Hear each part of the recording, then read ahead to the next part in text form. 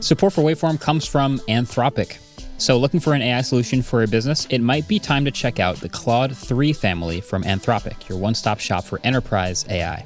So whether you're powering a customer chat experience or doing complex R&D or need advanced analysis, Anthropic can help provide you with frontier intelligence. So if you're looking for speed, power, or anything in between, the Claude 3 family offers AI models for a variety of tasks and budgets. Join the thousands of enterprises who use Anthropic to navigate this new frontier. Visit anthropic.com/Claude, CLAUDE, today. Jumpstart your genius with Claude 3 by Anthropic.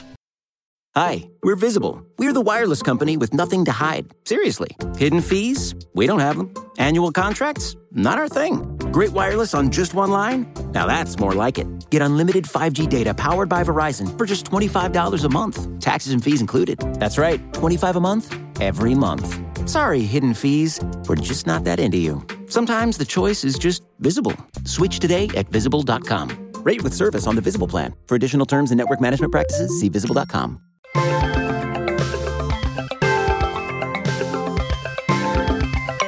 What is up, people of the internet? Welcome back to another episode of the Waveform Podcast. We're your hosts. I'm Marquez. I'm Andrew. And I'm Tired. And Tired is here.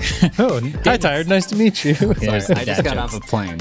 So, yeah. That's totally fair. Well, we got a lot to talk about, so I hope you're ready for it. And it's kind of a nice, fun grab bag of stuff. We have Pixel 8 Final Thoughts, 8 and 8 Pro. Also, MetaQuest 3 is in the house. The video is not up yet, but we have some thoughts. And if you want to, we can go over all kinds of thoughts we have on that. The also, Pixel 8 video is up. The Pixel 8 video is up, so definitely watch that if you haven't already. And then David has some stuff on the Adobe Max conference that he went to earlier this week. Is that where you were flying? Yes. Okay. Where was that? 24 hours. One day. Los Angeles. One day in LA. Yeah. That's a fun one. Yeah. So you're not jet lagged technically, No. but you're tired. Yeah. Fair. I'm okay. Okay. We're good. I'll make it. It's going to be great. Just stay awake till the end of the episode I where feel you better explain. than I anticipated. I'll just say that. That's good. Yeah. Okay. But first, I just want to highlight a fun Twitter poll that I posted a couple days ago where sometimes I post Twitter polls and I kind of think that I know how it's going to shake out, but sometimes I'm surprised a little bit. And this one I was very surprised by. I put it in Slack and I was just trying to see if people would guess before they clicked it what they thought the results would be. Yeah. So I tweeted, would you take a self-driving taxi / Uber? No context about like the state of it now versus how much better it might get later. Just like, would you take one? And the results, I want you to just think about this if you're listening to the podcast right now. What do you think people would say? Would you take a self-driving Uber, yes or no? 55 yes, 45 no. I thought that was interesting. Yeah. Mostly because there's two ways to think about the answer to that, which is one, do you like the idea of a self-driving car? Which a lot of people were like, yeah, I really have had too many bad experiences with Ubers, lots of horror stories about, can I stop at my house for a second? Can I, Yeah. I just need to pick up a package or meet my friend somewhere and you're in the back of someone's car, like, what is going on? Yeah. People just like the idea of that never happening again, and a self-driving car solves that. But the other version of the question is, given how good the tech is now, would you currently ride in a self-driving car, or maybe wait till it's actually a little bit better and autonomous vehicles are like fully as good as a human? And I think that's another answer for a lot of people. I think this could splinter for sure because there's the self-driving taxis that are going through San Francisco right now, which is a small-ish metropolitan area, San Francisco is only 7 by 7 square miles. So there's not a lot of space to cover. But if you're in like Los Angeles area where everything's a highway, like none of the self-driving cars in San Francisco are going 70 miles per hour on the highway. Right. That's a different story. There's still like In some so ways- many variables though. Yeah, some might say that's easier. I would be more afraid to take a self-driving car on the freeway. I would be less afraid. Really? Well, Based on what I've seen about self-driving technologies, the highway, which is just laned line markers, is typically the easiest thing to do. And then the more variables you add, like slowing down and adding bicyclists and pedestrians and people walking and kids running into the street, which doesn't usually happen on a highway, that's when it gets tricky. So I feel like I'd be more likely to trust it on a highway. Yeah. counterpoint, you'll be fine when it hits a pedestrian. Well, I guess I just don't want to be in a car where anything weird happens. I think also LA highway traffic is basically just Stop and go. letting it roll. So like that might be the safest out of everything. Yeah. And then you don't have some creepy Uber guy trying to talk to you the entire time. So Yeah. there's a benefit. I don't know, but I feel like I agree with you on this feels like who answered this question, I'm looking forward to it, or I don't trust it right now. I answered not trusting it right now. Right. And I think a lot of people answer this thinking, do you like the idea of a self-driving car? Because I think if I ask, and this is also, I'm polling my audience, so it's a lot of tech-forward people, that's going to skew it as well. But I think if you just polled like a bunch of average people, you get a lot more no's. Okay, so can we go over, did everyone here answer this poll? Yes. Can we take a really quick poll of the see what everyone answered and why they answered real quick? Yeah, we can get a percentage. So what'd you answer, David? I answered yes. I remember when I sold my Subaru when I was in California, I said, I'm not going to buy another car until they're all self-driving. Wow. Which didn't happen because I needed to buy a car. But it's kind of self-driving, but not really. But either way, I've had like this magical image of self-driving cars in my head for a very long time. And I like the idea of just sort of being driven around autonomously. Because if I could drive to work and like sleep more or read or something like that, that'd be fun. That'd be dope. Yeah, do some work. So let's say right now you just landed you were going to the Adobe conference and 2 taxis or Ubers showed up at the airport, one with a driver, one that's self-driving. Which one would you have gotten in? Same price, same everything? I feel like if they are using it for consumers, it's got to be safe enough that I'm not going to get hurt. Because otherwise, it's just a complete PR nightmare. Like from what I've heard, like they've had the ability to do general safe driving for a while, and like NVIDIA has shown off their technology, and Tesla's shown off their technology, and Qualcomm, like every single developer conference ever, they show off their self-driving technology for the last 10 years. But nobody wants to be first, because if you're first and you kill someone, you destroy the entire industry, but mostly yourself. Yeah, I think that mentality works for this because especially with self-driving cars, they have to be so much safer that they're comfortable putting it on the streets. And even though they're safer than human drivers, as soon as one thing happens, it all gets thrown on the fact that it's self-driving. Yeah. Yeah, I think it still has like, so I answered no because I feel like right now, I can loop off of what you're saying though, is like, I think like in general, in a lot of ways, it's probably safer than most drivers, but I still don't know. And I know it has at least a decade of information it's gathered, but there are just still so many variables. You don't know what's coming on in these, like all these different road like scenarios out there. Like, isn't there that one highway in San Francisco where the line was painted kind of weird and there were like 5 or 6 Teslas crashed in the same couple months? And they literally repainted it because they repainted. This was further back, like just to be clear, this is much further back, but there's just stuff that then happens. I don't know enough about where I'm driving, if I'm picking up a taxi or an Uber.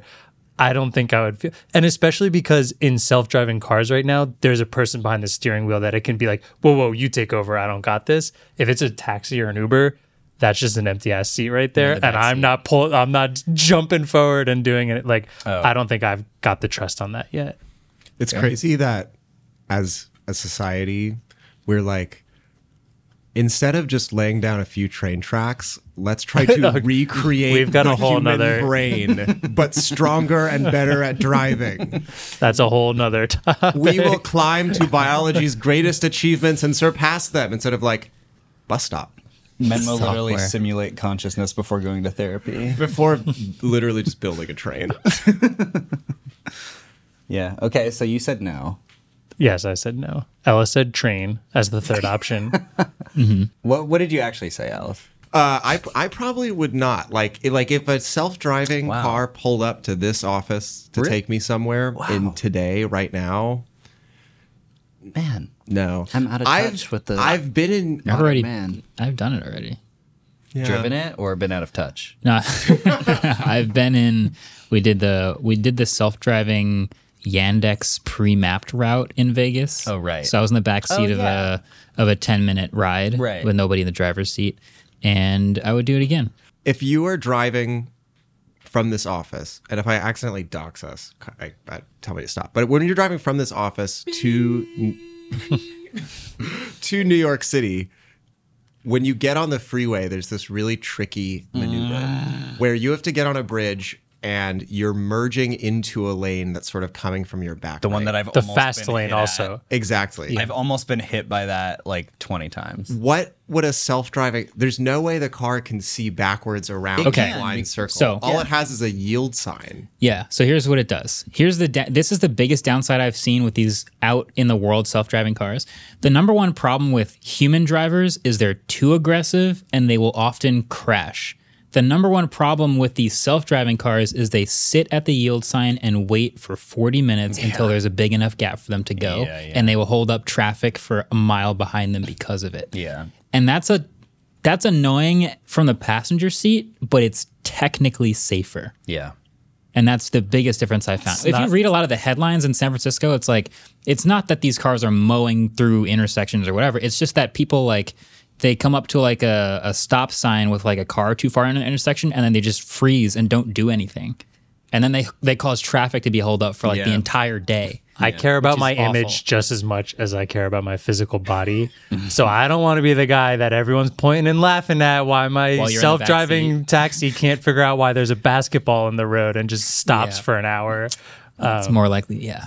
But no, yeah. I still think the biggest thing here is that the difference between a self-driving taxi, Uber, and its current self-driving is a person in the front seat and not a person in the front seat and taking over. Yeah. I think even just the taking over part Yeah. scares me. If that couldn't happen, I don't think I want to be the guy in the backseat when that happens. The one Waymo, is it Waymo? Yeah, the one Waymo that got in that really bad accident had a human driver that was supposed to take over, but he didn't. Yeah. So- and that's also a lot. That's why I say it's psychological. It's because it's basically like, how good does the tech get and how much do you trust it? Yeah. you just that's put gonna be the Tesla answer. bot in there. Well, then do you trust Tesla bot? Jeez. Tesla bot is the redundant take over if something's a problem. It's like we just need a button to stop. Like we have the robot and we just have the big red button. over-engineered. We just need to be sitting in the back seat with a button just like ready to press it at any point. Yeah. That's kind of all I need. Would you get in a self-driving airplane for a cross-country flight? Yeah. That pretty much happens. Airplanes are already Yeah, basically. but no, know. but no pilot in there to do anything. Yes, 100%. I don't know enough about how much pilots do. I probably I know don't a lot know about enough. how we drive, but I don't know enough about what pilots are for. I could be more.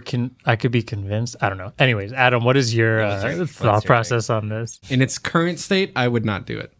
I could see it getting there in the future, and I'll do it. I also did a BMW self-driving demo in Vegas. Yeah, for a CS. And that was terrifying. It was, And it was like, But Like exhilarating. everything at CES. yeah. I got more exhilaration than terror. Well, yeah, because you were like, "Am I gonna die?" I don't know. Who I knows? enjoyed that. So it was a fun experience. But then thinking about like if an Uber just pulled up right now to take me home and there's no one in the front seat, Take me home to. not a Don't you chance. feel like if it's like publicly accessible and on the road and gonna pick you up, that it's safe enough to take you home? No, I guess we have not- many things that are on the road right now that are not safe. Like people. Like the Hummer EV. Well, yeah, like the Hummer. It's a great point. But yeah, there is an element of like, are we being beta tested on? Like sometimes there are real technologies that are in San out. Francisco, yeah. Yeah, in the world where I'm like, just because it's out doesn't mean it's good. They're absolutely racing to be first, and I don't want to use this just because it's Totally. out.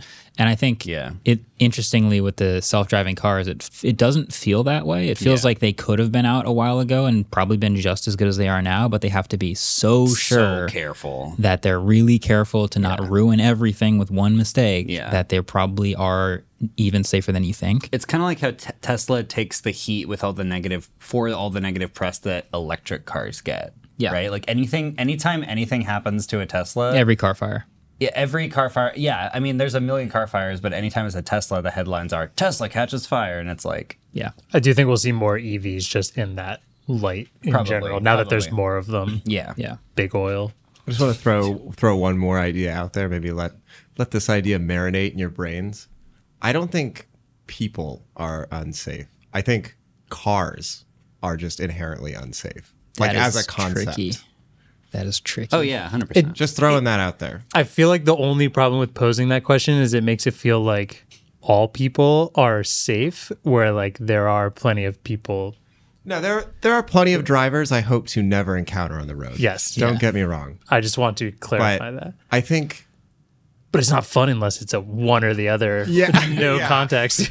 Cars are It's not that they're unsafe. It's that the way that we drive them around right now is unsafe. Like if you flip the switch tomorrow and every car became a self-driving car, I think that would be a lot more safe. Yeah. Than If every car was a self-driving car, it would be way more safe. versus a mix Exactly. of people and Absolutely. self-driving That's the cars. real challenge. Yeah. I was just on another podcast talking about this. I'm not going to spoil it too much, but the idea of every car being a self-driving car, I'm 5G. pretty sure we've also talked to Neil deGrasse Tyson about this, possibly.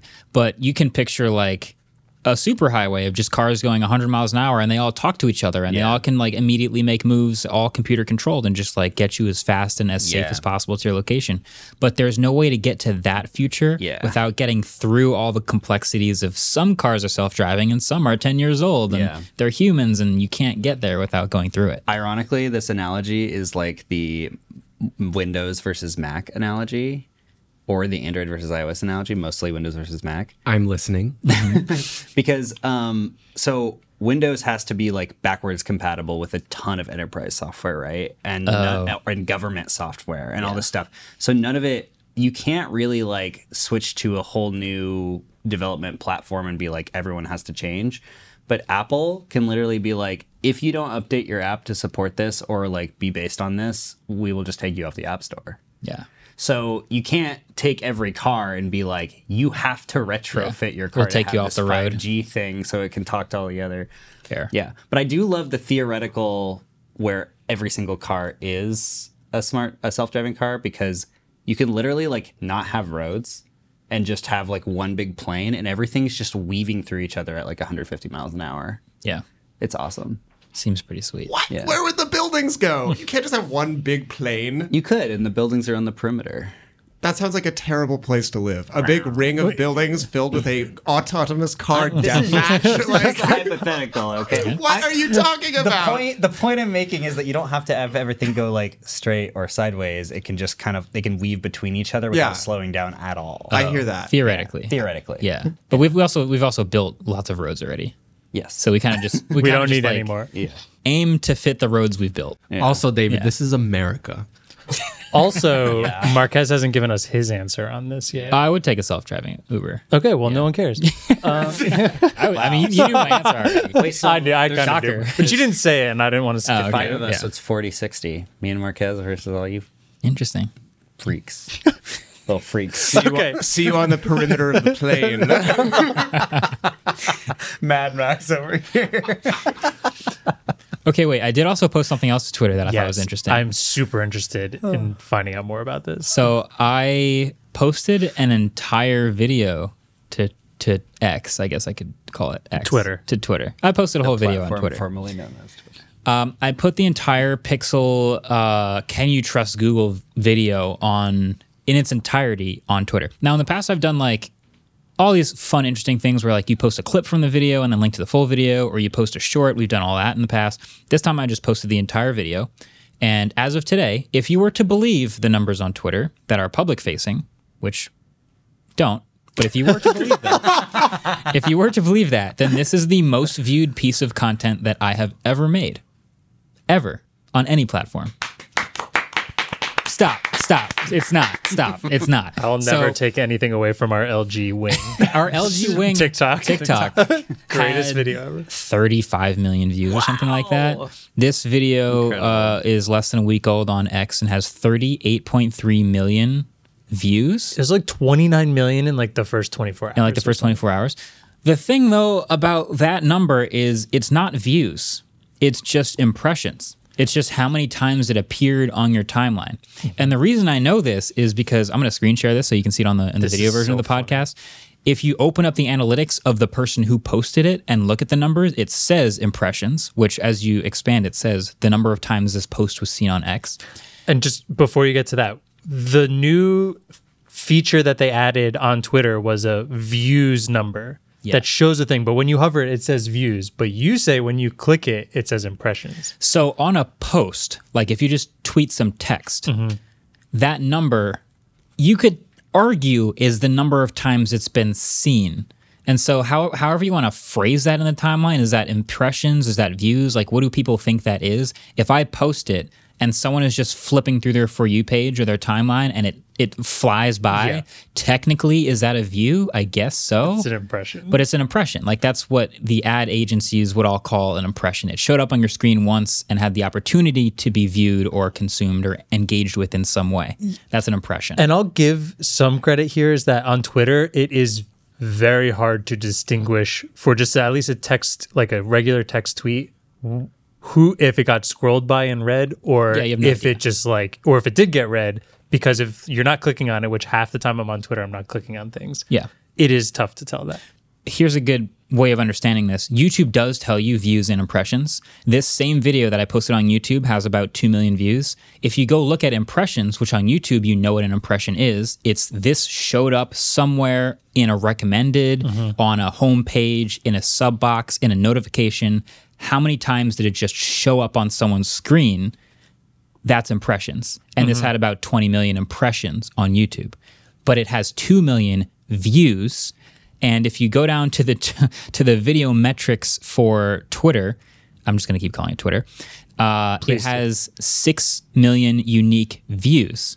If I scroll down even more, however, there is an audience retention graph. And I use the word graph lightly, but it is a 9-minute So video. does Apple. Yeah, it's a 9-minute video, and the retention graph shows that by 2 minutes and 20 seconds into the video, what percentage of people do you think were still watching? You've pictured like the retention graph, like a 50% average view duration is pretty good on YouTube. Yeah. If you get to the end with still 40% of people watching, pretty good video. Is this 2 like minutes into a 9-minute video, how many people do you think? 2%. It's exactly 2%. Is it really? 2%. I'm a god. Let's go. And so Wow. if 2% of people are still watching by 2 minutes, Yeah. That's not really a do you view. consider it a view? I mean, it's 2 minutes. It's not 2 seconds. Is So I there guess they anything viewed it. Like, okay, YouTube's isn't fully clear, but we estimate it's anywhere between 3 to 30 seconds, right?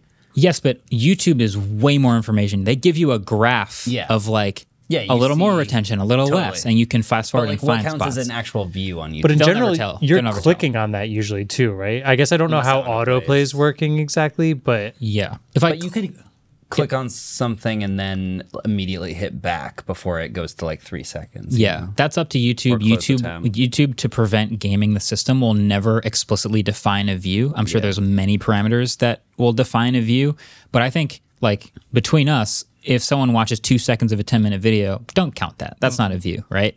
If people got to 2 minutes, then they're watching the video. Yeah. 2% of people got that far. So 2% of the 6 million views got that far. What is that metric on YouTube? Do you have it?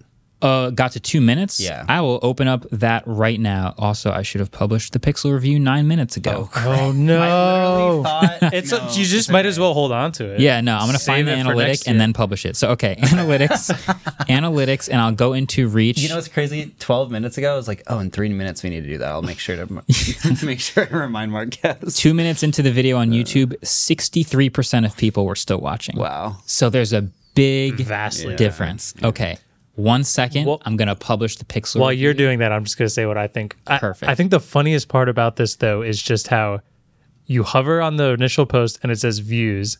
Then you click in and then it recalls it impressions instead and calls something else views. And then unique views and then shows the retention graph, which the graph is very funny because like it's hard to without a visual. So for audio listeners, rather than just a straight line graph, where you can see like every single second within the video. Is that what a line graph is, right? Yeah. It's a bar graph where it says like 0 minutes with a big thing and then says 2 minutes where it's really small again. And then like increments of 2 minutes. So you can't tell if all of those were on there for 1 second or 2 minutes. Wow. Yeah. It's insanely hard to tell what's They just actually need to take going a on. Riemann that. sum so they can actually understand that. A what? A Riemann sum. I don't know what that is. It's the, let me define it. Boo! Get dunked on. Riemann sum is how you find an integral with Yeah. trapezoids under a curve. That's what I meant. Trapezoids? No, it's rectangles, actually. I want to find the rectangles. actual, yeah. Wow, everyone was wrong. Yeah, it's the Well, area. I'm just glad I pretended it's not how to you know. find the area of trapezoids under a curve. Oh, get dunked on again. Trapezoids. It's rectangles. Yeah, rectangles. But those are rectangles. That's bar graph. but huge I rectangles. still don't understand it. It's way too big of rectangles as a point. The difference between Can you show didn't- David the graph? It's very Yeah. funny. So the difference between didn't make it to 2 seconds and didn't make it to 2 minutes and 20 seconds It's just is insane. you cannot tell on the graph because it's all in one rectangle. it just looked like one bar. Yeah, you can't tell. So while you're pulling that up, let's just say maybe we wanted to make this segment into a short. How would you wrap up what you think about Twitter video views and posting on the Twitter Take the platform? Riemann 7 ask. Here's the graph. Wow.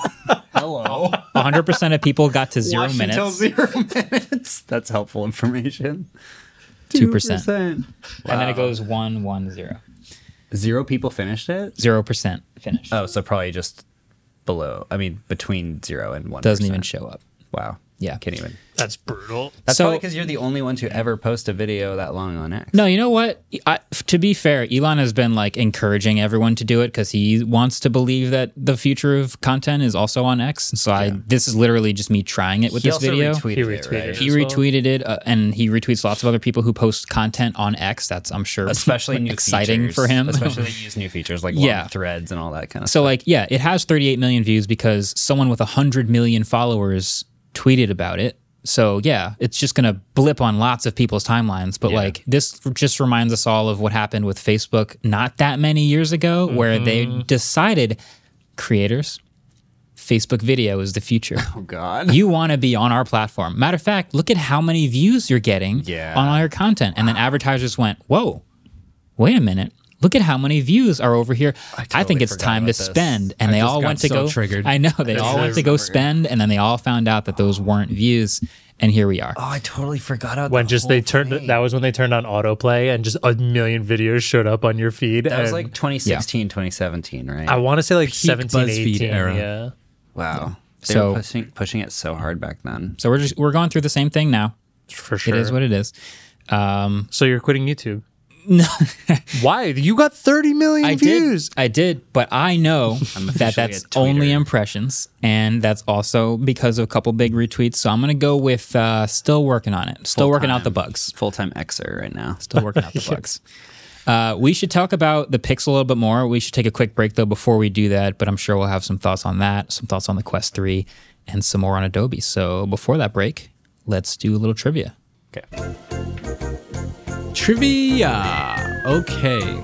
First question. Sick. We were talking about Uber a little bit ago. Uber. Travis Kalanick and Garrett Camp founded Uber in 2009. I thought Oh, that I was the remember Taylor Swift guy. No, that's some other dude. How dare you? Can he get a minus point? Travis Kelsey. Kelsey. King Travis Kelsey. Oh my god. Okay. But My Camp king. is also the co-founder of another popular app / search engine. What was it? If you want a hint, the logo was an orange SU. Like the letters, Like the SU? letters SU. It was very popular back in the day. Back in the day, what counts as back? I feel like all the Like old 10 years search ago. engines now are just like clickbait gallery websites. Like really bad news websites. I'm just trying. I'm thinking of all the search engines I've ever had. Yeah, I don't. Remember Alta Vista? Yeah, baby. I lived on Alta Vista Drive for a bit. So it is technically a search engine as well, but don't get hung up on that. Is Ask more of Jeeves I an used AI it yet? more of an app. It Like, should I thought be. of it as an app, It should be, right? but it is a search engine. An app? Yeah, it was an app. It was a Chrome extension. It was a website. That's a tough one. We'll think on it. It's a wigwam. It's a TP. We'll figure it out, and we'll be right back.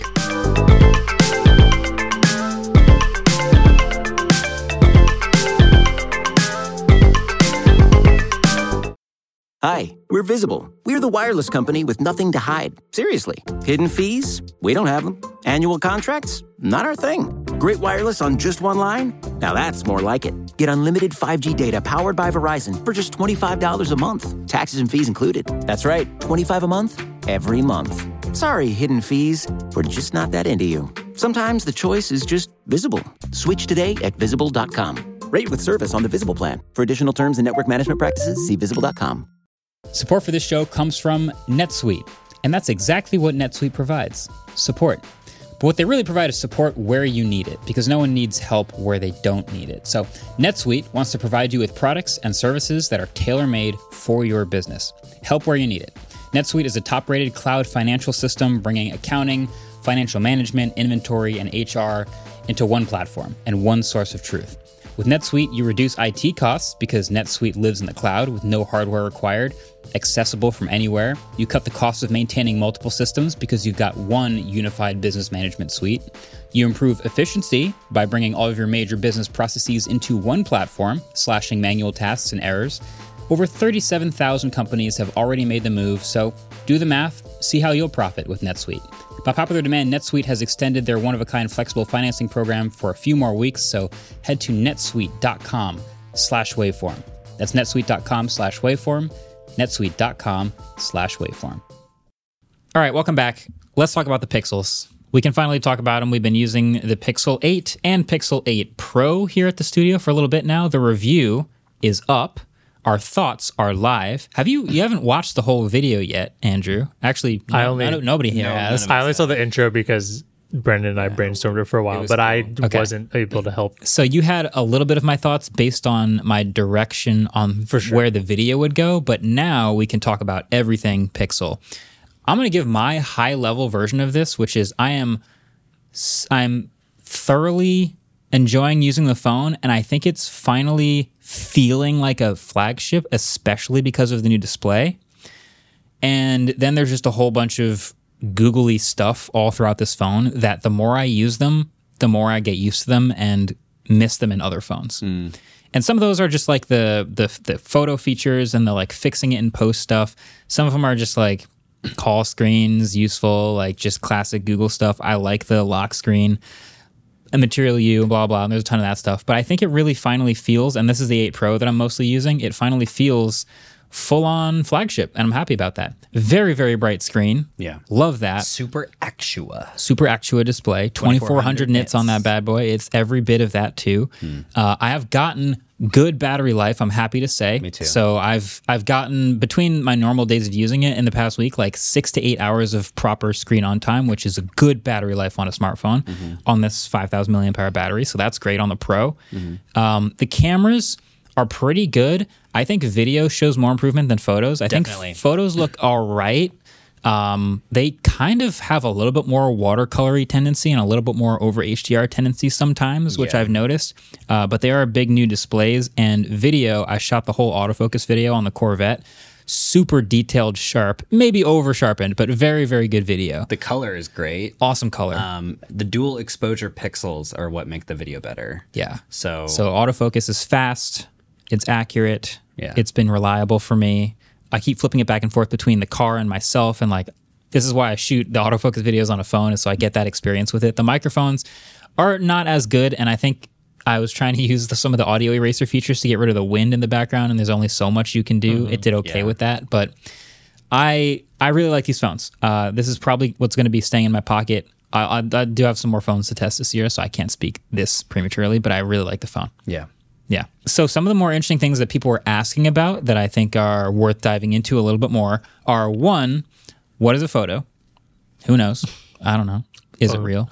Is any of this real? Nothing's real.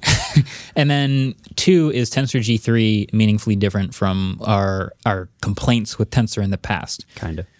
I would say, yeah, kind of.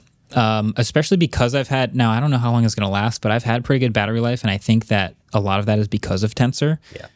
Software optimization, of course, will play a part. Android 14 has been breathing new life into phones after they fix all the bugs. I'm happy to say that. But I don't think it's that much of a difference otherwise. It's not like some super mega powerful new chip. They're more focused on TPU and AI features, and they've got a lot of that going. I think a lot of the crazy stuff with this phone is just all the crazy camera stuff they're doing with the software editing and the Magic Eraser and Magic Editor and Audio Eraser and endless features about like manipulating your photos as soon as you take them. If they released all of these camera features on the Pixel 7 and 7 Pro as a feature drop, it would be insane. It would be awesome. Be like a whole new phone. It'd be pretty sick. One thing I want to say about like the whole lineup of phones is like they move the prices up this year. Each phone is more expensive. The Pixel 8 is 120 hertz now. It's gotten its upgrade with new TPU, new cameras and all that, but it is now $700 to start.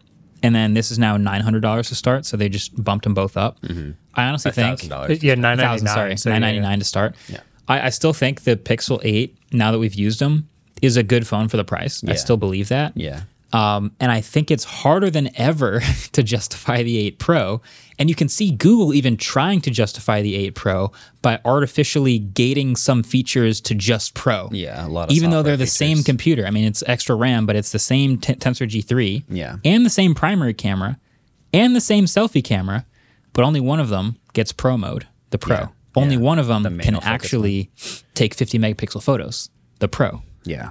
Only one of them gets the generative fill auto magic eraser. Yeah. That's the Pro. Wait, Later this year. Yeah, the RAWs are 12 megapixel on the regular one too, which is Everything. weird because I think the Pixel 6, the RAW on the regular Pixel 6 non-Pro was the full 48. The full 48.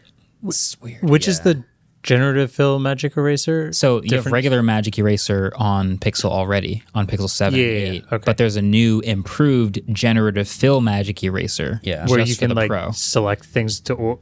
It works Fill, the or exact it's same just- way. It's just the quality of what it fills in is better. Yeah, they used to do in painting and now they do generative fill. Okay. Yeah. It's weird. Yeah, Why are you gating that? That's I don't know. I imagine Google always eventually just moves this stuff to Exactly. Google Photos, and I think they will because there's sort of this trend in the tech industry right now where everyone's trying to get you to use more storage so that they can sell you storage in the cloud. Oh, really? Interesting. yeah. I don't know if I've picked up on that. Oh, yeah. You think they're Everyone's doing it. okay? Because Apple just gave us high resolution by default, but it was only 1.5 times the file size. It wasn't like double the file size per photo. Well, but think about this though. Like, if that's another way to gate you into an ecosystem. If you use OneDrive and then Microsoft makes you have like way more files and the files get bigger, you have to buy more storage, and then it's even harder to move to another cloud storage solution. So everyone's sort of trying to make you do that and then pushing you towards the higher and higher tiers. Interesting. Yeah. I mean, Google used to give you free photo storage, unlimited, Yeah. and now they don't anymore. I know that was a long time ago, and obviously, like things are getting file sizes are getting bigger. But sorry, my Google went off. Karma hit real hard right there. You got yourself. every- You played yourself. You played yourself. But yeah, like file sizes are getting bigger, but like storage is also getting cheaper. Except we're the ones Yeah. paying for more storage size, and they're not. But yeah, I just wanted like an anecdote from this weekend. I was doing I went out with some family, and there was a couple cousins that all have kids, and I mentioned the face swap feature when we were trying to take a group photo with all of the kids, and every single one of them was like, "What phone does that? Wow. What is that? Wow. Oh my god, that would be amazing." So I think for the masses, Yeah. that feature is gonna hit real hard. I want to go through each of the crazy camera features and explain how well they actually work now that we've used them. Because we Yeah, saw the yeah. commercials, right? Yeah. Oh, Different from the Now, commercials. now they're actually out. So the one you're describing, which is called Best Take, Yeah.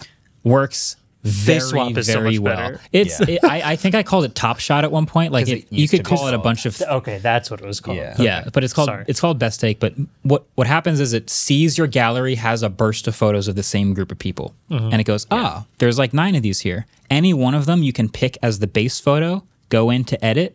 So pick the one where you like the body positions of people. Go into edit and then hit Best Take, and then it will go find all the other copies of people's faces. Yeah. And literally give you a selector for the faces for those people. And it works very well at merging people's like face and neck You to like cannot. match. Unless you zoom in really tight, you can't tell that Yeah, it's been edited. genuinely 99 out of 100 quality edit. Like really, really good. It makes sense because you can only do it within a burst photo of things, right? That's so how like, it finds It's them. not just a burst. You can take like one photo, wait a couple seconds, take another, wait Okay. a couple seconds. so yeah, I guess I'm thinking burst, so like not much movement can happen, but as long as it's in the same General scene. general area, scene. Yep. Okay, so there could be plenty of movement, and it's still There doing could a be good plenty job. of movement, but the shadows are generally the same. Like you're not moving your location. Yeah. Yeah. Okay, Yeah. that's Have we awesome. tested how far apart those pictures need to be for this to work? Yeah, yet? we should push it to. Yeah, its let's might. let's make 2 people in the studio sit in the same spot for 24 hours and like, take pictures We should between like them. add a bunch of shadow in one photo and then make it really bright in the other photo and see if it will still Merge on the swap bright it face. so it looks weird. Yeah, We might have to play with this a little more. Yeah. But just, that works. one feature, really well. amazingly well. That's why the ads That's are good. all about that. Yeah. So then you have, I'll do audio eraser next. This is the one where they gave the example of like pointing it at like a street musician, but there was like a siren in the background and you could just like erase the siren while keeping the street musician. And I think that exact example would probably work really well because the frequencies of a cello being really low and the frequencies of an ambulance being really high can actually be probably separated a little easier than my example, which was basically wind just like distorting and peaking the mic. Yeah. And that was really hard to remove. And I think I should expect that to be hard to remove. Yeah. So there's going to be situations where it works well and situations where it doesn't work well. Sometimes it will legitimately save your video from some weird random seagull noise in the background. Sometimes it will not be able to fix your video. So it's like a 50-50 for me. I had low expectations for that one. And I felt like in that sense, it was more of a like, I captured this random moment. I'm not looking to turn this into a video or like put actual real production and editing behind it. But I just like am sad that I tried to get some sort of noise and there's another noise blocking it. Yeah. And maybe I can salvage enough of it so that when I'm trying to like show this moment to people, you can understand what's happening. Also, interesting note, and this is a little bit of sneak peek, but we're going to talk about later in the podcast. But Adobe also just announced an audio eraser feature in Premiere, and it does the analyzing thing, but it's just a slider. You can't break like the pixel will break it apart into like this is wind noise, this is animal noise, this is this noise. You can't do that in the Adobe one. But I suspect so. I'm very curious about that. Yeah. Google's UI is amazing for really this. good, yeah. It's a feature that I don't think a lot of people are going to like dig in and find that often, but if they do, it's kinda it hard to is find it. It is really cool. Yeah. Just like going, oh, noise, delete. Yeah. Wind, delete. Yeah. Animal noise, we'll leave it. No, you know what? Delete it. And like it's you got can a do all slider that. too, so you can leave it a little bit in if you want it to feel like more Sure. organic. Because sometimes if you slide something all the way down, it puts a compressor on it and it makes the voice sound really weird. like compressed. Yeah. Yeah. So I give that like 5 out of 10. Works okay. Yeah. Magic Eraser still works really well. It's still pretty good at recognizing objects.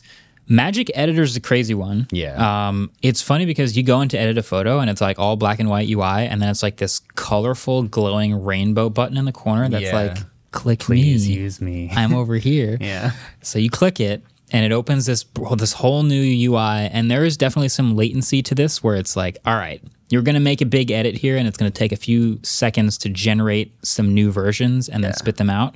But basically, you select something with your hands and then do something to it, whether it's moving it, growing it, shrinking it, changing the sky, changing the atmosphere, all these features, and then you hit go, and it takes some time and then generates like 4 versions of hopefully fixing your problem. Yeah.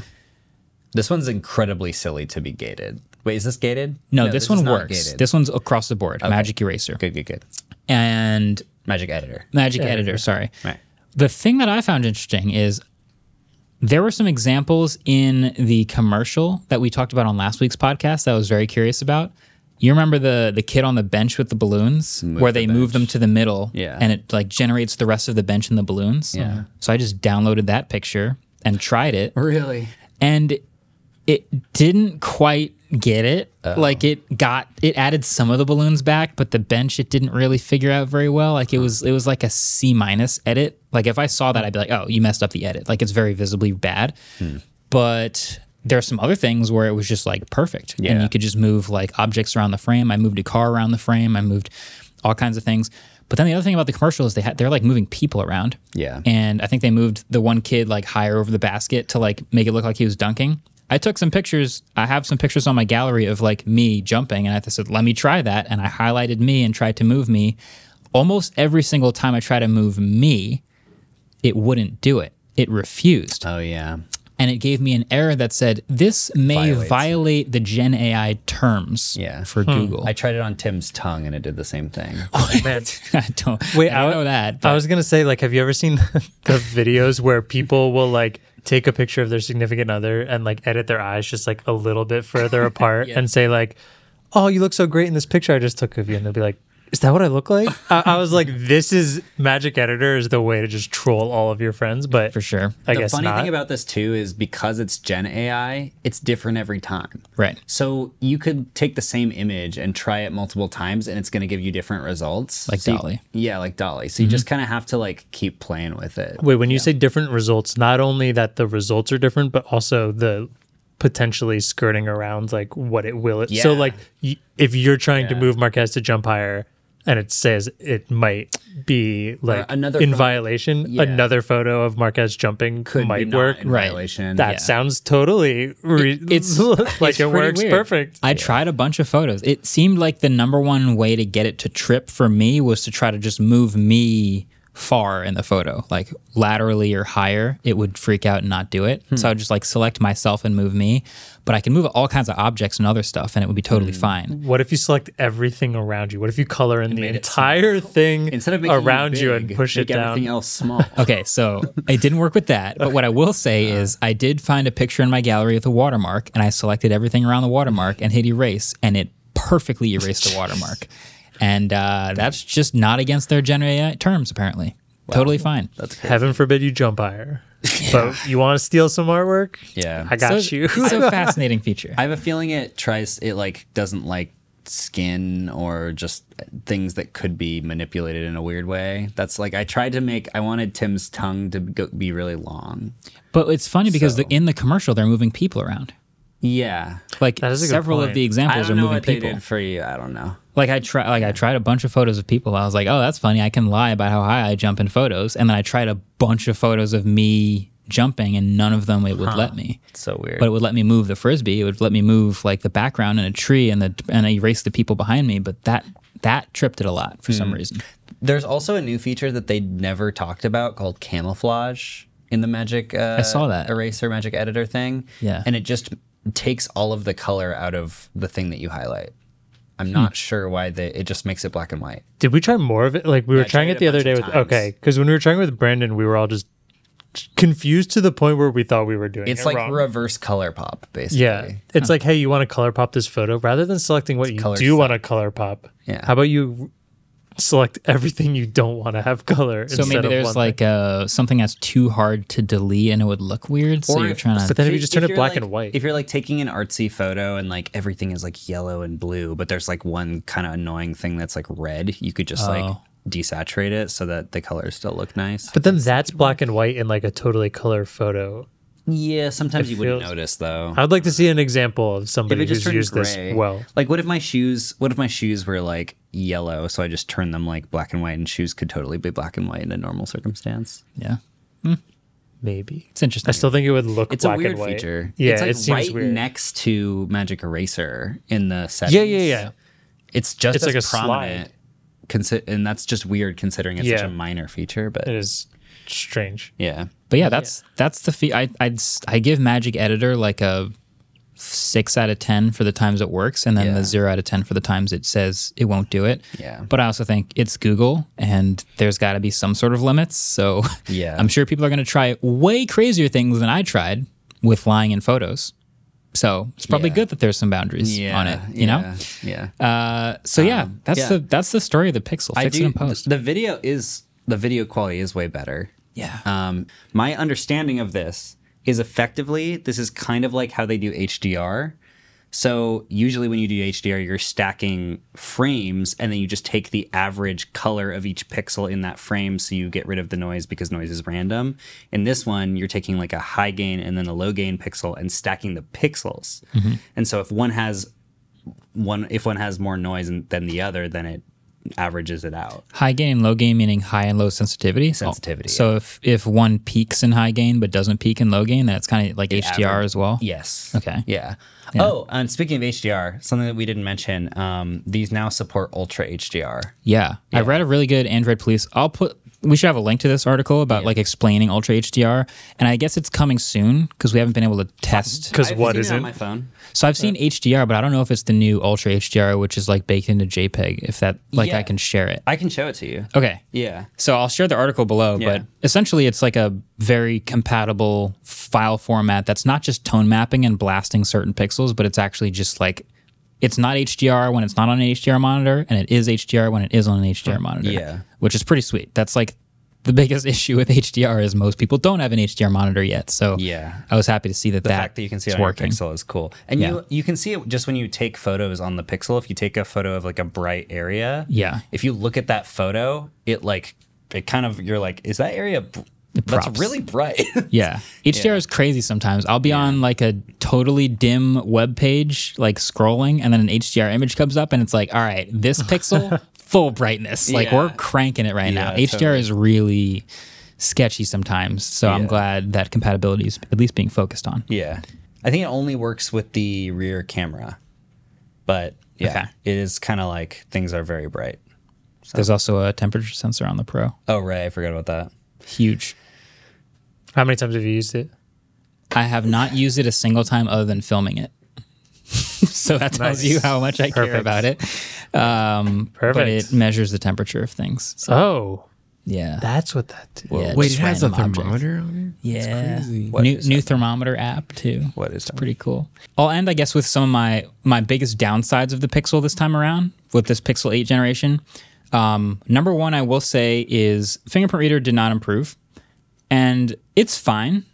But in the world of a bunch of other $900 phones with much better, much faster, and more reliable in different conditions ultrasonic fingerprint readers, this one being the same size and still being optical, like they couldn't pull off the software magic to make this one better. It still needs the extra second It to needs get that. it But red. the software magic that they did pull off was AI in the front-facing camera to enable face unlock in banking apps and stuff. Which is awesome. That's really nice. So that's two contrasting things. One, they were like, we don't need extra hardware. We don't need infrared.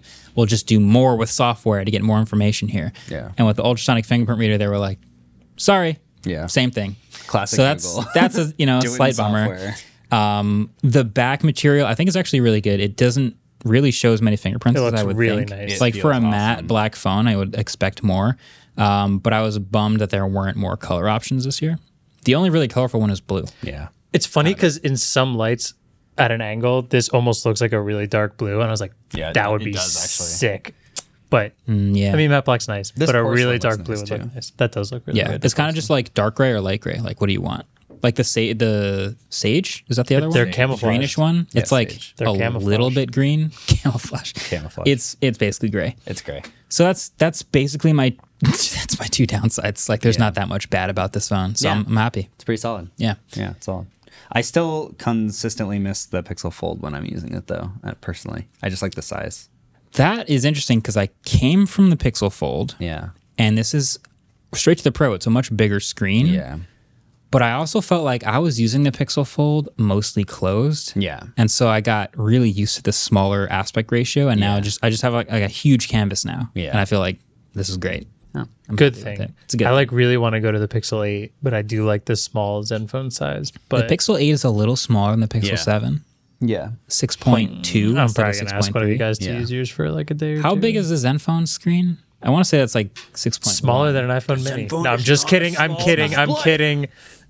Zenfone 10 display diagonal. 5.9 inches. Oh, wow. 5.9. So 5.9 to 6.3. just a little baby. It's It don't got wait, that any doesn't look money. that crazy though. That actually This is doesn't the 8 look that. Pro. This is 6.7. So imagine 6.3. It's not that much bigger than your phone. Yeah. I might have to steal the 8 review I'll unit let for you a play little with bit. it. Yeah. Yeah. But that's Pixel. Do we want to take a quick break and then do Meta and Adobe? Is that what Yeah. we should? That's what we should do. Sure. So I think before that quick break, what should we do? Let's see. 1, 2, carry the one. Always taking strays over here. Welcome back to Trivia. All right, question 2 from Ellis. In 2016, Microsoft acquired what is now the 8th largest social media network in the world. And before you come at me, I know that stat could be read in a bunch of different ways, also but be I'm blue, calling I'm it sure. the Monthly 8th active. largest social media network in the world Okay. with almost 1 billion users. Yeah. Which social network is it? Cool. I already know it. Microsoft? Microsoft. Microsoft's the social network? Microsoft bought the social network. Yeah. It's The movie? Bing. Bing. It's Bing- called Bingle. Bing is kind of a social network because you can talk to it now. We'll be right back.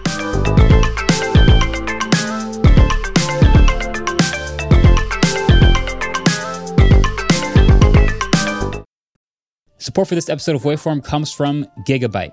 There's a lot of talk out there about how AI is revolutionizing our world. Computers are writing newsletters, robotic bees are pollinating flowers, and a whole new wave of driverless taxis are popping up in cities all over the world.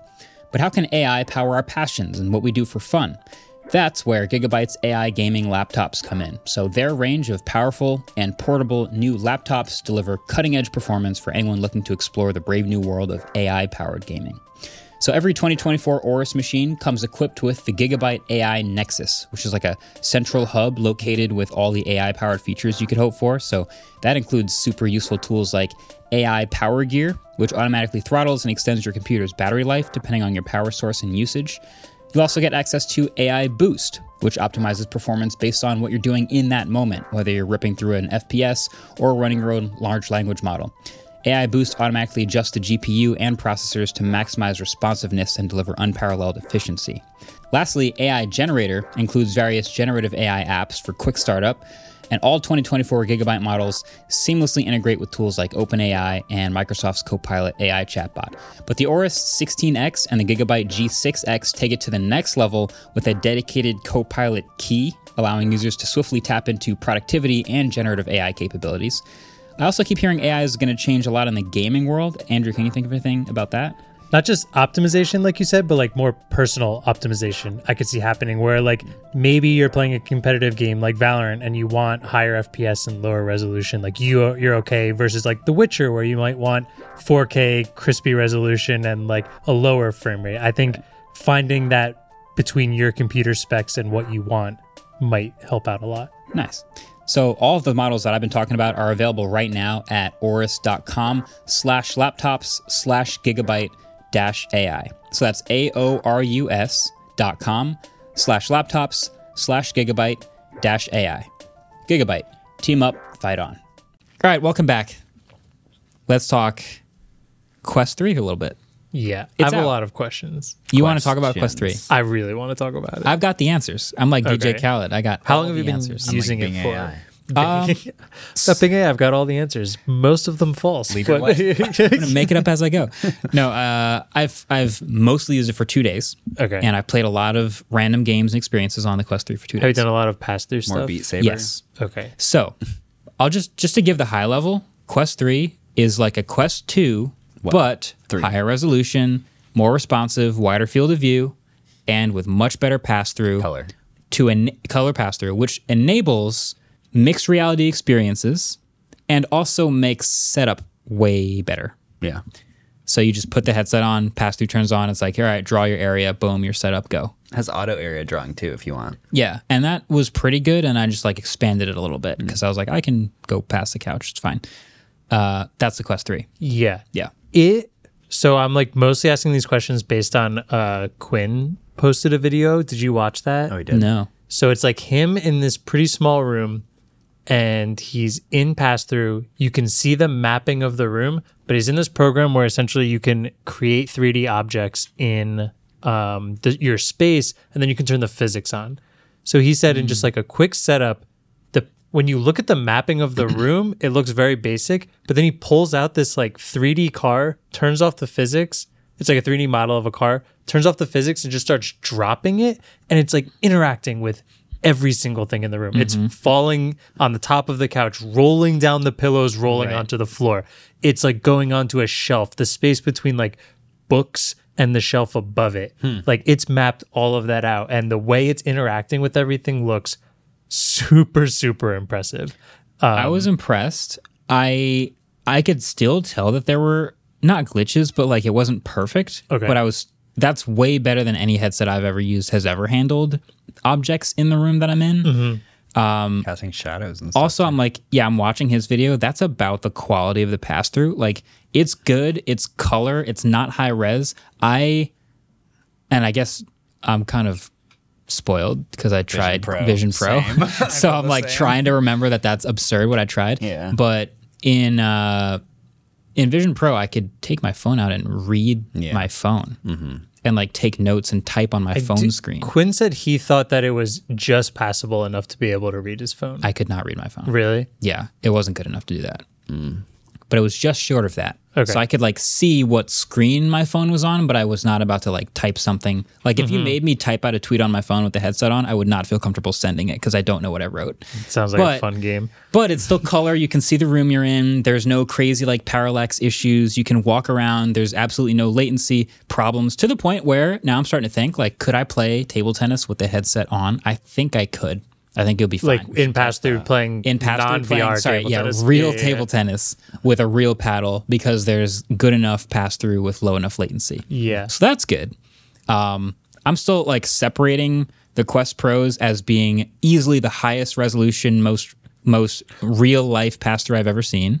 Wait. Besides the Vision Pro. Sorry, Vision Pro. what did I say? Quest Pro. Oh, delete Quest that. I didn't Pro, want- baby, let's go!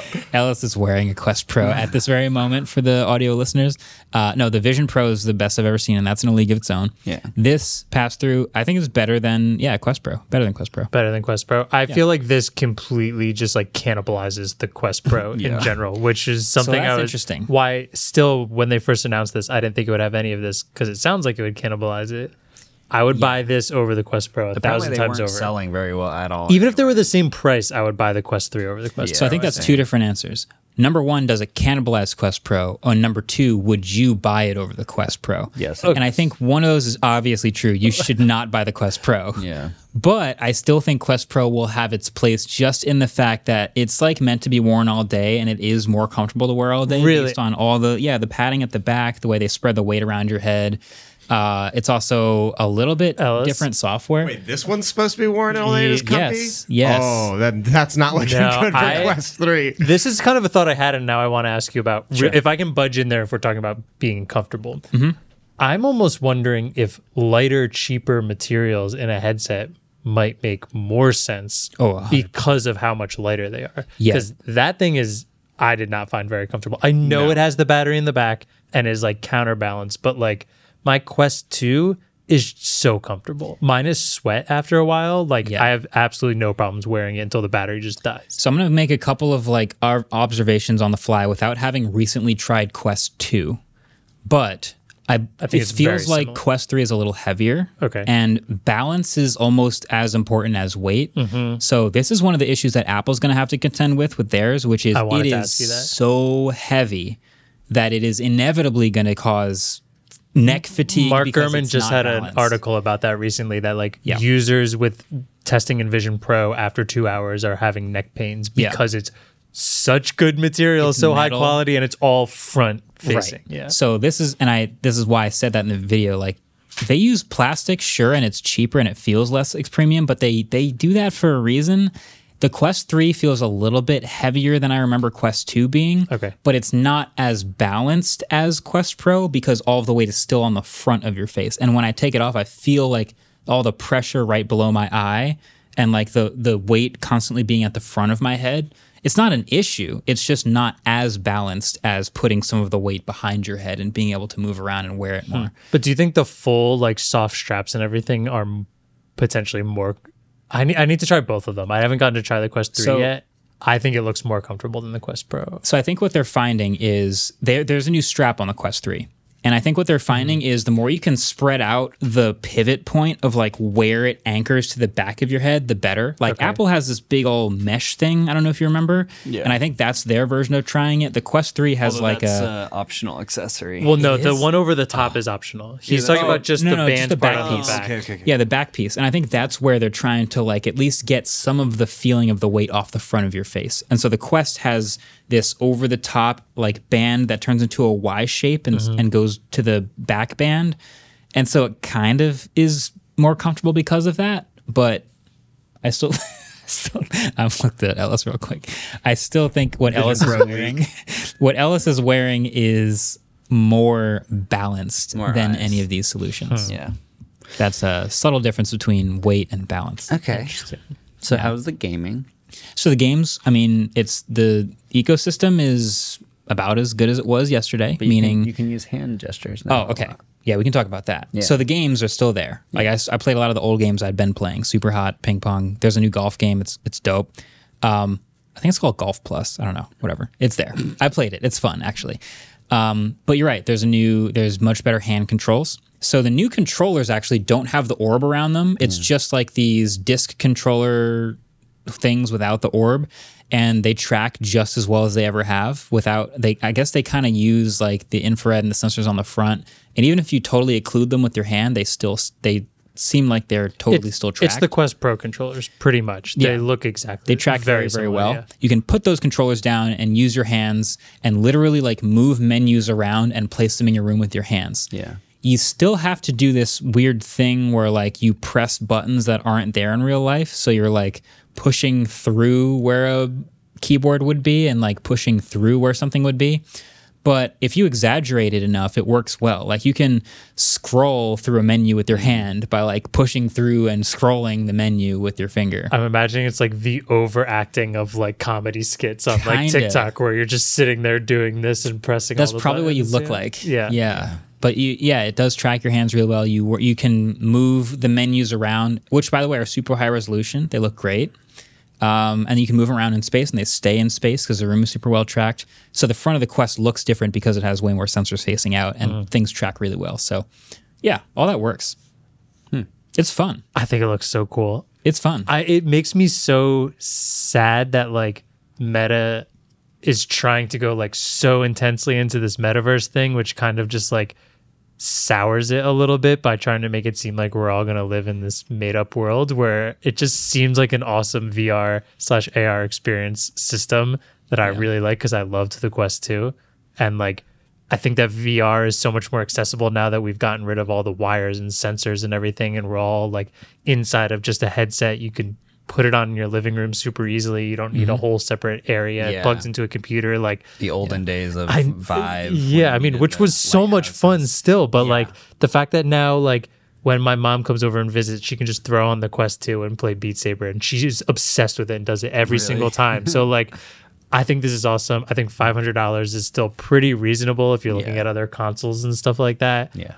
But just the entire thing just felt way too on this like, can't you wait to see your friends with no legs from across the country? It's just like I think it's like a little bit soured, but I think the Quest 3 looks awesome. I can't wait to use it. Yeah, it's pretty awesome. It's a pretty different device than the Vision Pro, so it's kind of hard to compare them. But it is adding like a lot more of the mixed reality features, which the Vision Pro is more oriented towards. Yeah.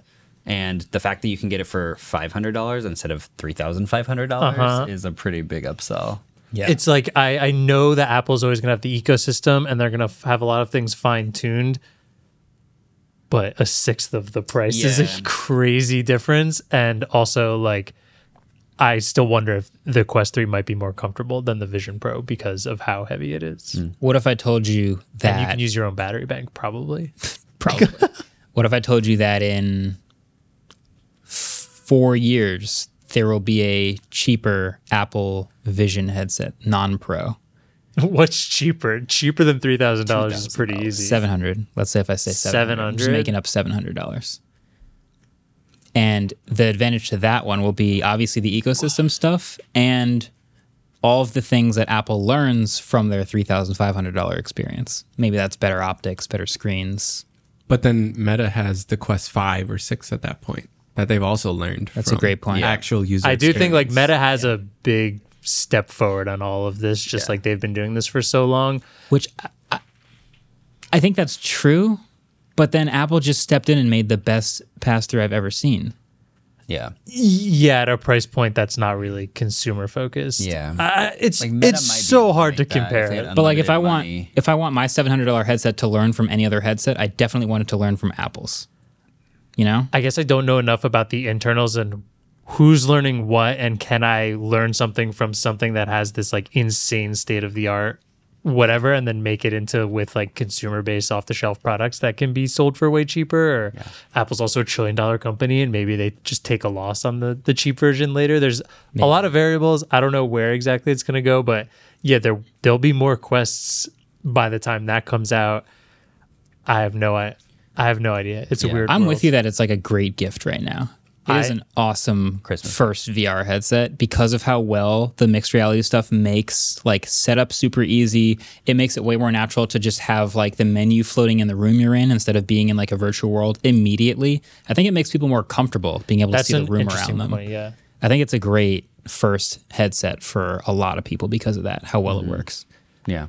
So I think it's interesting that they're really pivoting now into mixed reality stuff though. Like that's it's funny. It feels very reactive to me because I think that when the Quest has been built over the last amount of years, back when it was like the Oculus Rift, it sort of felt like they were always very focused on gaming and being in a fully virtual environment. I mean, that's the whole reason that Facebook made Horizon Worlds and they made your avatars and all these things.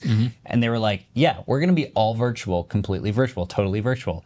And then Apple did the Vision Pro, and then now the new Quest is like, this is now more pass-through. I would fight back though because the Quest Pro was out before the Vision Pro, and that was like all AR pass-through stuff. But the pass-through was not nearly as good. Just because it's not as good doesn't mean they reacted to it. No, though. it's- like Is it the all Vision AR Pro. pass-through The stuff? Vision Pro is like I super feel like it had pass-through stuff. more.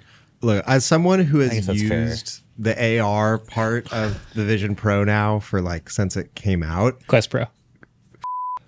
It is very confusing Okay. between We've Vision all Pro done and it. We've all just done like Quest Pro. when you were talking about like experience, like the Quest Pro is like borderline unusable, right? As a AR device, like literally. I'm not here saying it's better than the Vision Pro. No, I know, Okay. but just like you literally like I'm looking right at a computer screen and I cannot see anything on Yeah. it. Like I can't make out any of your faces right now. Everything is shaking violently as we speak.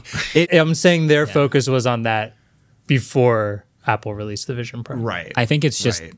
it was their focus and that's what they tried to do, but it also was their version 1 and it turned out that they needed more learnings to do. And that and For Quest sure, 3, yeah, honestly, yeah. Quest 3 is a better Quest Pro than the Quest Pro in a lot of ways. And that's another. Which is- That's why I say it's cannibalizing. yeah, it. that's totally fair. That's what I feel like too. They've definitely Why would you learned- ever? When you said before, like they're kind of separate on like, would you buy it and does it have its place? Its place is to rip off a bunch of enterprises to pay way too much for it, and then to like, learn from it to build a better thing. maybe, but yeah. Yeah. Quest 3. Why would you ever buy Quest Pro? If It Quest feels 3 like is out? Quest Pro walked, so Quest 3 could jog. it feels like Tesla Roadster to Tesla Model S to Tesla Model 3. Yeah. Does that make sense? Yeah. They Like take you the- should never buy a Tesla Roadster, the original Tesla Roadster today. But it was a $100,000 sports car. At one time. And now we have a Model 3. Yeah. Just saying. Yeah. It happened. So that's Yeah. that's Quest 3. I'm working on putting together a full review of it so you guys can see all my thoughts and all my comparisons as someone who has tried some of the crazy things that Apple put out and also someone who can reference old Quest stuff as well. But we also want to talk about some Adobe stuff. Yeah. I'll let you dive into the Adobe. Where did you go? I went to Adobe Max, which is their annual, it's not really a developer conference. It's more of like here's all our new features and we're going to have like classes and get a bunch of creators who've been using these features for a while that teach you how to use it. And just a bunch of creative people to like come together and like meet each other and talk about their processes and all this stuff. There's a few reasons I wanted to go. One, because the last couple of years, Adobe has announced a lot of like really crazy AI features at Adobe sure. Max. Yeah. And that's an interesting space for me because we mostly use Final Cut, but Premiere is getting more and more like they're plugging in AI features really fast. To make Are it- they? Yeah. Interesting. A lot of interesting AI features. Okay, because I know Photoshop is doing a lot Yeah. of that Yes. stuff. Premiere is getting kind of crazy. I'm very interested in Premiere things yeah. that they're doing. So the first half of the keynote was kind of felt like a bunch of adults just making collages for an hour because they announced Firefly. They didn't announce Firefly. They just like showed the power of Firefly. And for those that don't know, Firefly is their version of DALL-E. Yeah. And I have this hot take that both AI image generation and also AI chatbots are not even remotely close to the actual useful things that we're going to do with AI. It's just that the the first things that came out to the public that felt flashy and like a party trick that people could look at and say, wow, that's better than everything that we have currently. Almost like the gimmick version of it. Yes. Yeah. But because they were the first things that got released and because they're the things that make investors go, wow, that's really cool. Companies are investing really heavily on trying to make this technology better than everybody else. So there's sort of this race to the bottom. So you got Google making AI in image generation. You got Adobe. You got like all these people. So the first half of the keynote was just them being like, look, I can create a garden and then put a fox in it. And then I can put a butterfly in front of the fox. And wow, look at my piece of art. And I would say to that, does that make you happy? Because I think that a lot of art, a lot of doing art and making art has to do with how you feel about what you made and like if you feel personal gratification from making it, because art is subjective. Oh, it's philosophy. We're getting to philosophy immediately. Sorry, yeah. Yeah. So, No, I feel I'm with you on that. Like the AI tools, I've had a lot of these conversations. Yeah. The AI tools like lower the barrier to making better things, but then it's also less effort, so Yeah. it feels like it's technically not as good. It's weird. I think there are ways you can like separate it. If there's just like like rotoscoping, you know what rotoscoping is? Mm-hmm. For people that don't know, in movies, if you want to like cut out a character so that you can like change the background, you have to do this thing called rotoscoping, where you basically like pick little points all around the character frame by frame and cut them out so that you can cut out the background. And I have multiple friends who like work at studios, and when you're an intern at one of these studios, the thing that they make you do for like 6 months is just do rotoscoping, because it's the worst job no one wants to do. Now they have AI at rotoscoping tools where you press a button and for the entire 30-second clip, it's all rotoscoped. Yeah, And it's Just like super tedious work. super Like, tedious work. Yeah. So that's not a thing that's like, I'm going to be creative here. It's more just like, no one wants to do this, and I'm all for that. But yeah, I don't know. Anyway, so that was the first half of the keynote, was just them showing, like reminding people that Firefly exists. Right. But then they expanded Firefly. So they expanded it to Firefly vectors. So now you can make vector art with Firefly, which vector art is like in Illustrator. It's got all the little points that are completely editable. Yeah. So it's like a mapped out version. It's like you drew it by hand. And that's really interesting because it's like generating images, but you can manipulate them to a very, very high fine degree. Yeah. And if I'm not mistaken, vector also generally means, since it has those points, is it's scalable like Infinitely. Yeah. Yeah. So That's that's why like such Illustrator's an so important thing. Yeah. That's what people use Illustrator for, is because you can scale it infinitely. Yeah. So that was really cool. They introduced Illustrator Web, which is a lot simpler version of Illustrator that is on the internet. Oh. I really wish they would do this for After Effects, because After Effects is like the most complicated looking program. If we get to the point where you have in-browser After Effects, we're That's on coming, another. dude. That's bet you wild next that it will. year. No, you're not wrong. Yeah. It's just really crazy to think about. Yeah, Wait, can we clarify real quick? These are in beta still, right? they're out now. In beta though. I think they're all in beta. Yeah, Yeah, but I okay. think they're all. But, out like, you now, can though. use it. You can use it now. Okay, cool. Yeah, everything dropped yesterday. Okay, Premiere. So they now have text-based editing Premiere. So every time you pull clips in, it automatically transcribes it. Okay. And then you can like highlight a part of text and click a button, and it'll drop the clip of just that text into the timeline. Whoa. So if you were sitting in for an interview or something and you knew everything that it was said already, and you're like, oh yeah, he said that twice, he said it better the second time, highlight, drop in, drops it in. Or if you have multicam, you can cut really easily between all of that really fast. Or like, let's say if Wait. you're a YouTuber with an A roll. yeah, with A-roll. And then then you hit your take, and then you say like use that take, and then you search that in the text space later, Yeah. and then highlight Yes. the take before. Yeah. And it automatically That drops would be it in. sick. They have an and ah detector, a filler word detector. I could use that. It's a button that you press, and it detects all the filler words in the whole thing, and you can just delete them all. Oh, I high key need that. Yeah, they don't have. They didn't have any sort of like morph cut thing, so it was kind of a little. Just jump cuts kinda every a little time. Jumpy. My That would be sentences tough. would just be like a caveman, like trying to talk. You look like a Phil DeFranco video. Right. It's like cut. If they had like I'm sure that they'll add this like an automatic like morph cut type thing to make it work a little bit better. That'd be cool. But yeah, that was pretty interesting. Wait, are you gonna teach Adobe AI when it cuts out like ums and stuff to jump cut, push in, like Yeah. punch in, like it's just straight YouTube J-cut? Yeah, that'd be incredible. They made a background noise thing that I alluded to earlier Right. that is almost exactly like the Pixel one. And I believe that this is all transformer based because it's all pattern matching. Because it's interesting. Final Cut has a built-in noise reduction tool for any audio track. Yeah. And I wonder the difference between not just how it works, but how effective that one would be versus the one that's built in. I think this one would be way better because it's Interesting. transformer based. I want to try it. Yeah. So it seemed like it worked really well. They had this clip of this woman talking at some event and it was really windy and there was kid noise. They press one button, it gives you a slider, but it like enhanced this woman's voice who was like talking at this park. It made it a lot more full. It got rid of all the wind noise, all the kid noise. It was like a one button thing. It seems very useful. I was thinking about Ellis versus AI video a lot during this. Yeah. Yeah. Seemed really helpful.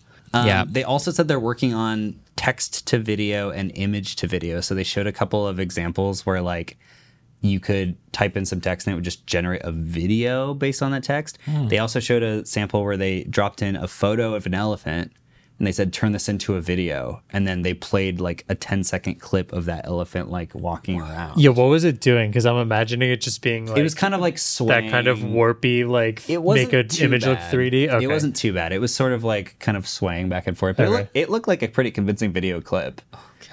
Yeah, we're getting into some weird territory. I can't wait till one of them's like, this is how we can do it, and types in Will Smith eating spaghetti, and it actually does it correctly, and then we compare. Yeah. That's the benchmark for all the future tools. Is that video. Yeah. I have a question. Yeah. Is this going to work typically on device, or is it going to be some sort of cloud-based I thing? would bet it's cloud. It's probably cloud. Yeah, because I'm thinking like using Premiere just to analyze a No, couple and frames takes forever. Our computers on are not computers. like they're not made for this type of processing Yeah. anyway. So I'm sure it's cloud based.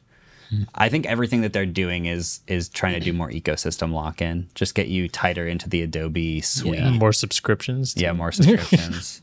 Yeah, but the main reason I actually went to Adobe Max was not for this. It was because I'm working on a video for the studio channel for like later this month, which I'm glad that I finally get to say sneak peek. I'm working on a video about this, but about this thing called the Content Authenticity Initiative. Which is a group of companies, which is a ton of companies. They have like 2,000 people in it now that are working on this encrypted metadata that basically will show you every asset that was used in that piece of content that you made. And it'll give you like a tree of like every asset that was combined to make a piece of content and how those individual assets were changed. So if you have something in Photoshop, like a photo in Photoshop, and you make a bunch of adjustments to it, when you export it, if you have this content authenticity thing switched on, it will write that into this encrypted metadata that moves with the image. Okay. And it'll have this little content credentials thing in the corner that lets you know, like, hey, this is legit. You can trace it. It's an open source thing. You can like put it in the in this web-based tool on the internet and see all of the changes that have been made to it. And it's not necessarily, I think that people keep getting this wrong. Like, it's not necessarily that they're using this to try to catch bad actors. They're using it to prove the transparency of what you're doing. So, for example, you could use this on video. Theoretically, if YouTube implemented this kind of thing, if say Final Cut had a content authenticity toggle that you could turn on, it would create this encrypted metadata that is attached to your video. When that goes onto YouTube, there'd be a little verified this is directly from Marques thing, shows it was made by Marques Brownlee on his computer using Final Cut using these specs. And so then if someone else like uploaded your video in full to YouTube or whatever, then even if the system didn't catch it, it wouldn't have the content credentials thing on it, and so it would be obvious which one was real. Gotcha. Yeah. So it's a interesting thing. I think most people think that they're doing it to try to catch AI stuff. Deep fakes. Yeah, and Adobe and Microsoft just signed on to this too. Anything that's generated through Adobe, through like Firefly or through DALL-E 3, is going to have content credentials automatically on. So you'll always know like this was a piece of content that was AI generated, or this is a piece of content that was used to create other content that was like merged with other content. And it's cool because when you drop a piece of content into this tool online, you can literally see all the different things that were attached to it. Yeah. And so one of the ideas too is that a bunch of camera manufacturers have signed on to this. So like Leica and Nikon and a bunch of these companies, and the New York Times and the Wall Street Journal and Twitter signed on to this before Elon bought it. So theoretically they're on it. Okay. But the idea is that in a few years, theoretically, the New York Times will say all of our photographers are going to use content authenticity initiative enabled cameras that have this encrypted metadata on it. So when we upload to our website or upload to social media, it says which journalist shot the photo, if it's this transparency thing to see if it's been modified at all. Yeah. Because there have been a couple news sites recently that have uploaded unknowingly AI generated imaging, and that's becoming a huge problem really fast. Yeah. Yeah.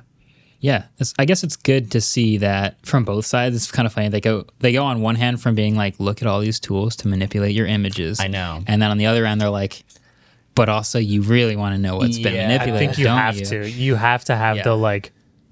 Good Our cop, stuff bad could cop. really screw some stuff up, so we also need to find out how to not screw There's it up. a big irony in that. It's sort of like OpenAI starting this all and then being like, we really need regulation around the stuff that we're doing. Yeah. Yeah. But I think that it's one of those things where it's like people are going to do this no matter what. And so if you're part of the figuring out what's AI generated and what's not, then at least you're helping it.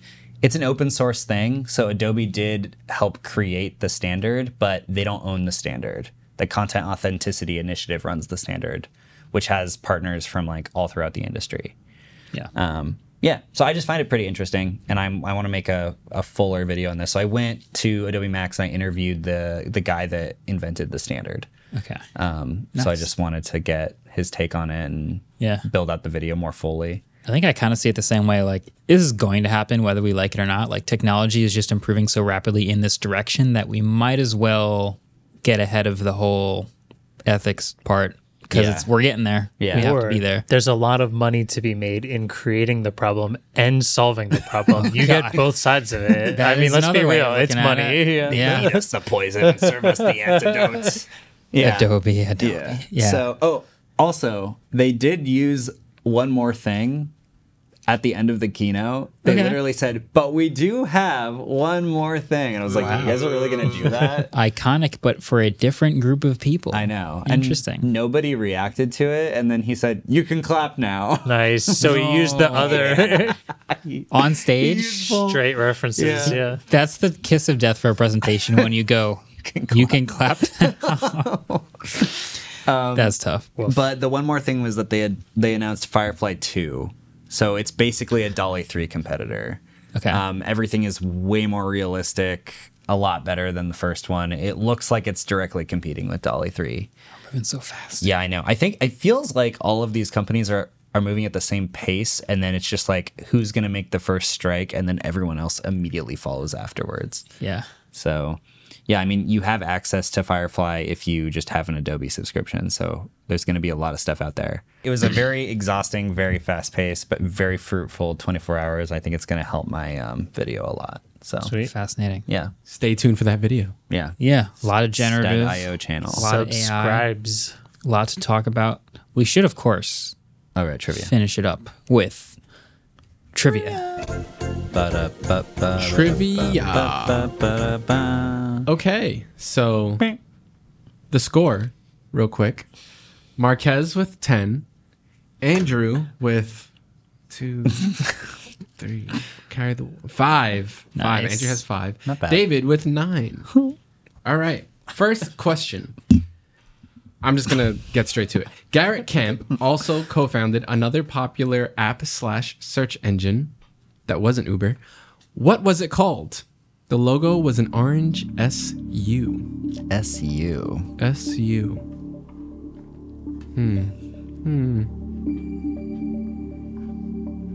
Oh, my pen barely works. Andrew just gave up. You're doing great, sweetie. My pen barely works. I just read what Marquez wrote. All right. Flip 'em and read. What do you got? I just wrote F you. Marquez and I. No, I'm joking. Marquez and I. How does this keep happening? Totally the same person. We both wrote super user. Yeah. Wrong. I totally thought Marquez wrote Super Uber. That would have been First way it was better. Uber, then Super Uber.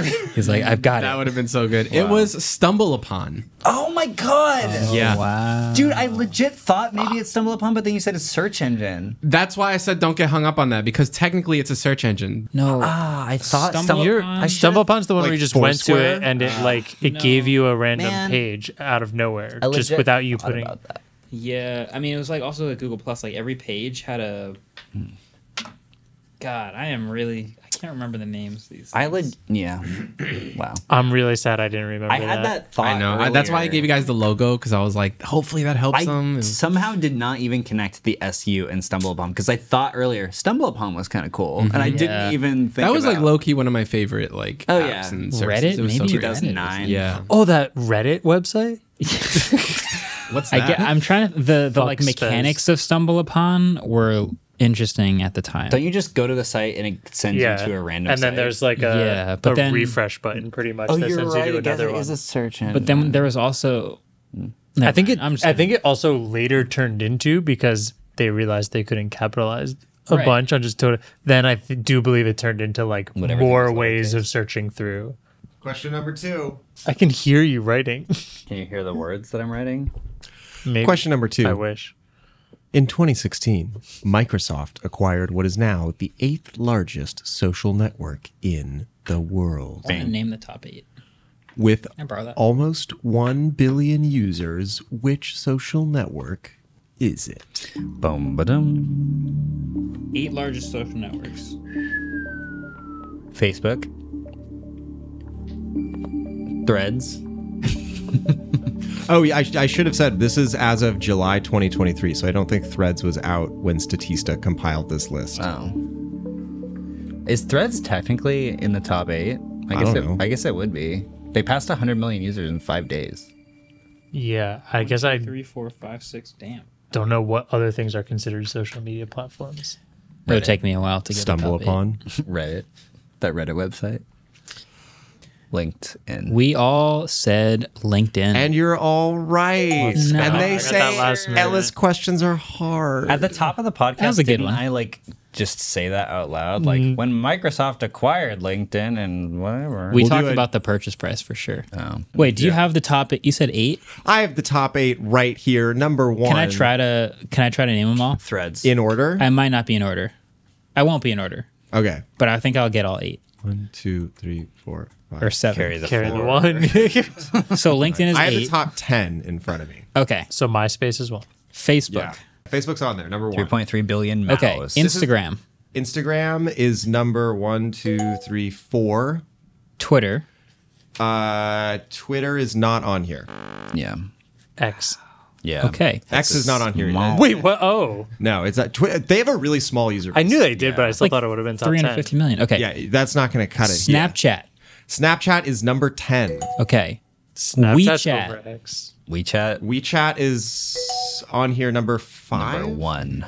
Whoa. be Okay. number 1. Then I get into the ones that are not as popular here. Like, is Orkut still popular? Never heard of that. What the hell? It was really popular I'm just in gonna- South America a Orkut? couple years ago, and I didn't know if it was still as popular. It's clearly not. About Line. Statista, Line is not on here. Statista includes 2 popular video platforms. So YouTube and Vimeo. No. No way. no, I almost said No. TikTok is probably David! TikTok.com TikTok, yes. and YouTube.com. Yes, that's right. And that leaves 2 more. Yes. There's Okay. one, you know what? There's one on here that they're counting Facebook Messenger as a separate Because if you count platform. It's a WeChat, separate app. then you would also count WhatsApp. WhatsApp is Indeed on here. Okay. What's think up with that? Indeed's on there.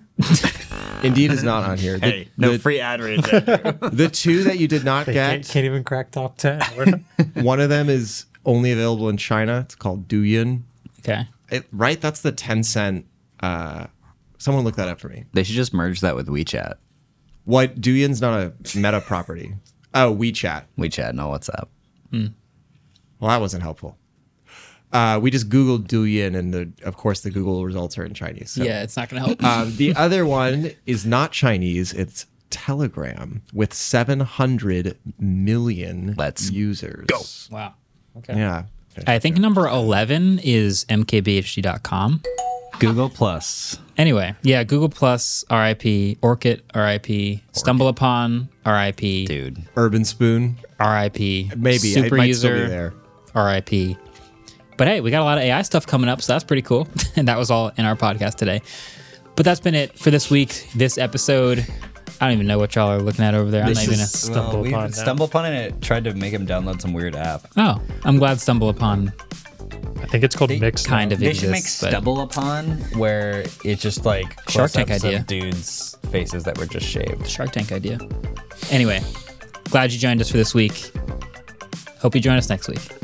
Talk to you After later. that one, I hope you stay with us too. Bye.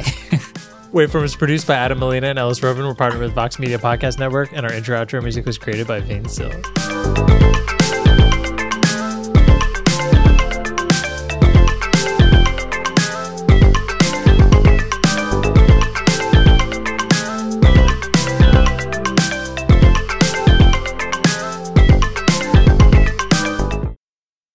I'm using the generative wallpapers, and it's frowny face and moons Why?